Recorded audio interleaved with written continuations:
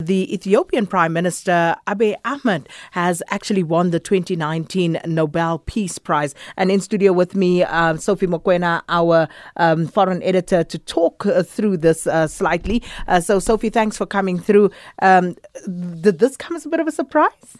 Not at all. When I realized that he is a contender, I knew then that he is a strong contender. When you look at the global politics currently, you'll find that people you would think that can represent a voice of reason, or countries that can represent a voice of reason, are currently found wanting. So clearly none of the candidates from Europe or America would have been a strong candidate except a candidate from Africa.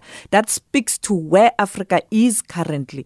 We are a voice of reason. It is for that reason when you look at different countries, they are trying to have a bilateral trade forum and discussions with Africa in general. You talk about the US-Africa Forum, you talk about China-Africa Forum, Japan-Africa Forum, and in 2 weeks' time, Russia-Africa Forum, in January, UK-Africa Forum. We are becoming a voice of reason as a continent. We are becoming a better region where people are looking at for guidance in terms of politics and trade. And fortunately, the Prime Minister of Ethiopia did a lot of work to demonstrate that Africa has got capacity to think or lead the way or give direction where there is no direction. And the good thing about this is that he is very, very young, following in the footsteps of Albert Luthuli, Nelson Mandela, and the others. So it is indeed a good thing for Africa. And Abiy Ahmed is, of course, he's known as the man changing Ethiopia, because we know they actually managed to strike a peace deal with Eritrea after 20 years. He's also promising to heal his own nation, which is Ethiopia. So, as you say, this is a man with bold ideas to reform his country and the region and perhaps the continent more broadly. Very brave young leader. I think that's what we want currently on the continent. I mean, the senior people don't have ideas anymore, but also how to resolve the problems of the continent. Some of them are not prepared to even reach out to their neighbors. You look at the Great Lakes region, you look at people like Museveni. I mean, the hostility between Rwanda and Uganda, even though there's progress there, it speaks to when senior people have run out of ideas, but they still want to cling on to power. Then you have this young leader in the Horn of Africa who's working very hard to make friends with neighbors. It's not about Eritrea only.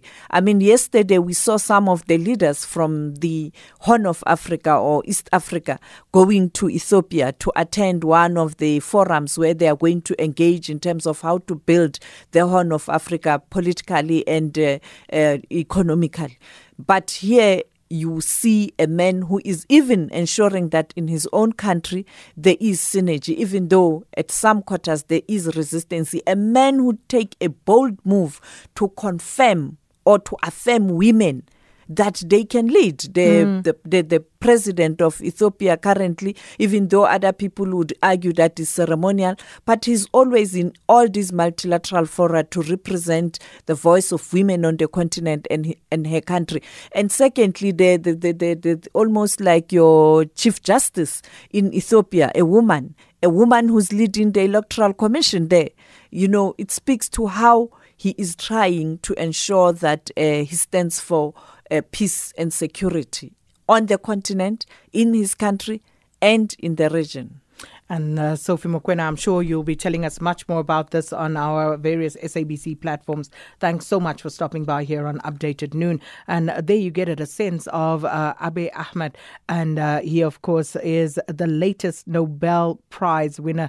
The Nobel Peace Prize has been awarded to him, and a great feather in his cap. And, of course, I guess a great moment for Africa. You know, Sophie was talking about what he's done, you know, the causes that he's currently championing. And we shouldn't forget that this is a president, as I said, very bold and very brave, as Sophie also pointed out. He actually he took that bold step of freeing thousands of opposition activists from jail, and this is a country that has seen quite a bit of repression. So we'll tell you more about this particular story, no doubt, as the day progresses.